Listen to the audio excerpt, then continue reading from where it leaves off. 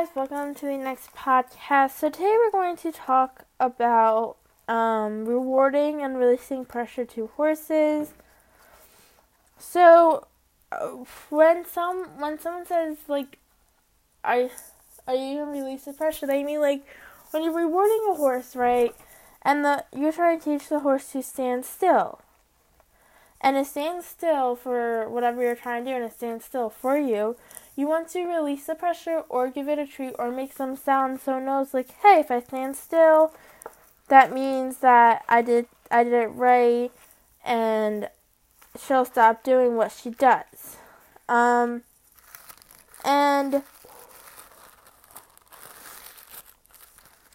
that is a reward. So it's basically it's not retrieve, but it is rewarding your horse so it knows like rewarding is good, and it realizes like, hey, if I do this, then she'll stop what she's doing, or he. And especially for horse trainers, even when you're riding a horse, let's say you want the horse's head in a frame, right? So you pull up your reins, you make contact, you're still pushing you're pushing the horse forward with your leg, and you're bringing your hands in, and you're pulling the reins. And then once they put their head in, like in a frame, then you release that pressure, and then that means like, okay, that pressure goes away. So like, after you do that a lot, then you don't even have to really hold the reins tight. You can just put a little bit of pressure on, and then they'll put their head in, and then, it's nice. Even when the horse learns, you still will probably use like contact, but it knows like, hey, contact means I gotta put my head in. So it's rewarding, and it's also releasing that pressure, so it learns like what to do. And when you have a baby, it's also great for that, because let's say you're trying to make the horse walk, right? And it's not wanting to walk, or the foal. When you push the lead rope until they walk, you're going to hold that lead rope and pull on it, and once they take even a step forward or two, you're going to release that pressure, so they know, hey, if I walk forward, that pressure will go away. So once you keep doing that, they'll just walk with you. You don't really have to put pressure on the lead rope. Same thing with like backing up. Like I've been teaching my mare, like, hey, when I want you back up, I'm going to get in front of you and push your chest, and then when I click and I push on her chest and I go near her, then she knows like, okay, that means back up. So once I go up to her, I put my finger on my hand on her chest, and I do a very light push on her chest, and she backs up, I'm going to release that pressure, so she knows like, hey, that's a reward, I'm going to keep doing it, so that means no pressure. Another thing is that when you are rewarding a horse, you gotta be consistent with the training. You can't just lack off the training. Like, let's say, hey, you've been doing this, you've been working on the backing up for like a week, and then you stop for a few weeks. It's not gonna stick.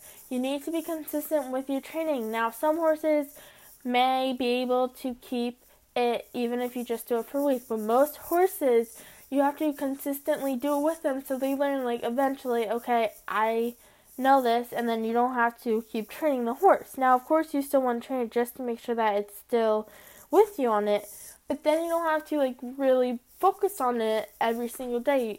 You can just be like, okay, I just have to do this once, and then boom, the horse does it. It's very, very, very simple, but you need to be consistent. Same thing with the contact. When you're riding a horse, and you're starting the horse, like, and you're putting up the girth, like, you don't want to put it too tight. You kind of want to start slowly, and then slowly, and then slowly, and then so you can get it tighter. Boom, bam. There's no bucking or anything. Now, of course, Mustang, they probably will buck if they're green and they never put a saddle on, maybe. But it's release pressure, so you can pull up the girth, hold it there for a few minutes, and then let it go. And then hold it and let it go. So it's rewarding the horse. So when the pressure is up and they don't do anything, that's when you release the pressure, and that's the reward. So you just need to be able to know like when to release the pressure and when to put up the pressure. So that's pretty much release and rewarding your horse. Now, of course, clicker training is something that's basically the same thing, but if you don't know how to do clicker training, you still could do that, and it's still release and reward. Release, reward. Like putting pressure, and then reward the horse for it.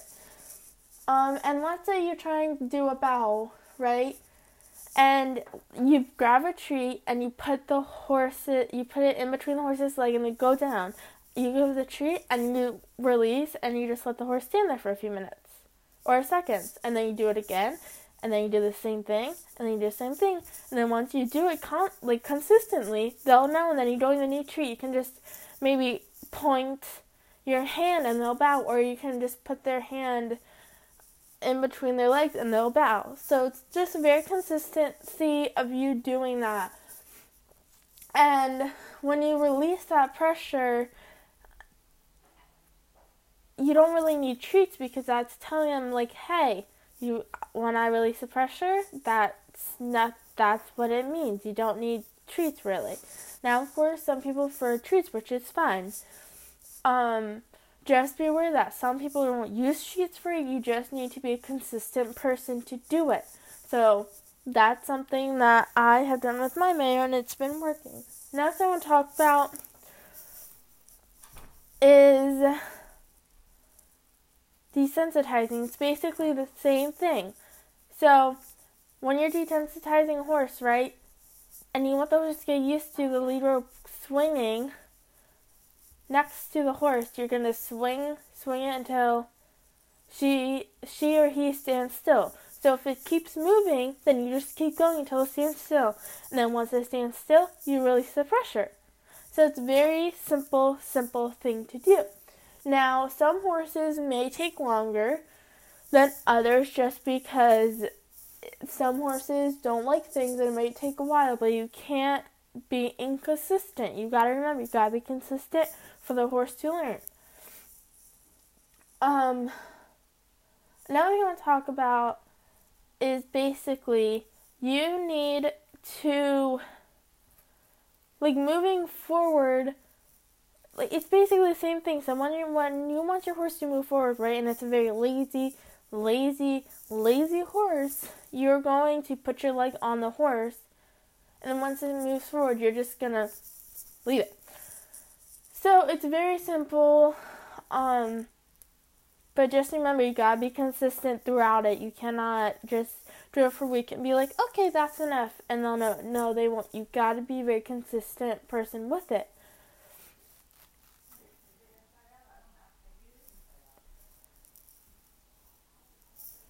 Next I want to talk about is horse breeds. So horse breeds are different. So there are horse breeds that are very hot-headed, and, it might take even longer. There are some horses that are very laid back, chill, doesn't really care about a single thing. Okay, that's good. They probably won't even care about it at all. You don't even have to work with them, but you always should, just in case.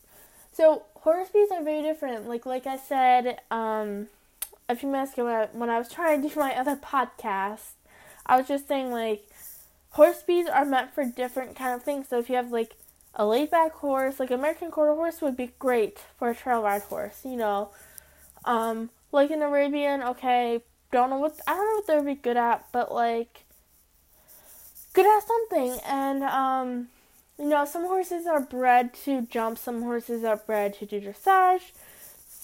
There are many things that horses can do, but you kind of want to have a breed, like a horse that can do pretty much what you want it to do. And eventing, you kind of want a horse, if you're going to the high levels, maybe don't get a horse that only can do, like, low levels. Get a horse that can pretty much do anything.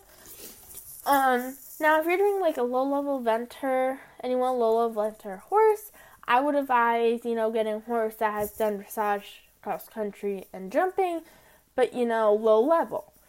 So it just depends on what your purpose for the horse is, and like I said, it's pretty much like releasing pressure, and then releasing that pressure.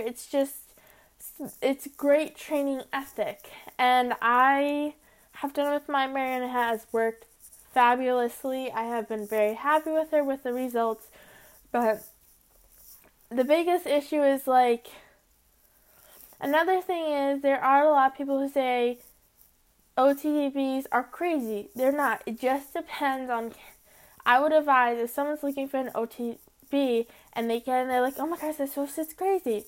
Well, it's not for them, because maybe they just can't handle an English thoroughbred because they can be, crazy horses sometimes. It just depends on the person, and the person can make a huge impact on the horse. So let's say you get an Arabian, right? And you have an inexperienced horse rider gets an Arabian. Okay, it's a very hot-headed Arabian. It's crazy, it jumps around. It's crazy. That person's gonna think, oh my gosh, this horse is crazy. I want to get rid of it. Well, if you have a very experienced horse rider, okay, maybe, you could get a trainer and you could show the inexperienced horse rider, this is what you do, if you want to keep her calm, like that. But you always want to make sure, like, the rider makes a huge impact. You want a rider that can handle the horse and handle the temperament and just handle it all the time. So you also can get someone who can train the horse, break it in like that. But if you feel confident that you can handle the horse and you can ride it and you know how to handle like a hot-headed horse or like that, then you should buy the horse, because you just want to feel comfortable with the horse and not have to worry about, oh my gosh, I can't handle this horse, I'm gonna die. You just want to feel comfortable with it, and you want to know, like, okay, I'm good. So in this podcast, there is many talking about release pressure and like horse breeds and like horse riders and all of that. One last thing I want to talk about is, what to kind of expect off the track, thoroughbreds, when you come off them. Now, I know there's just a lot of things that English thoroughbreds do when they come off the track, lead changes. That's one thing a lot of people are very like, oh my gosh, this horse is insane. The reason they kind of hop in the air is because when they're galloping, they do lead changes. They can't just do a canter and like do a slow lead change and like do a little bounce into it. They gallop and they kind of have like hop into it. That's just how they are. And there's also some people who like are riding the horse and they're like, oh my gosh, this is a really fast horse. Well, they've been racing their whole life, so you kind of would expect a fast horse, and it just wants to run, because that's pretty much all it did until it was like 3 or 5, And another thing is,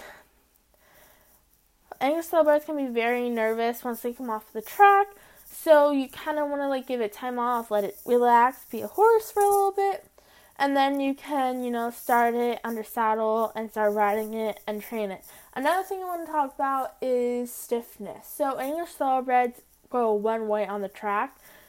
It's not like they reverse and go the other way. They only go one way a couple times.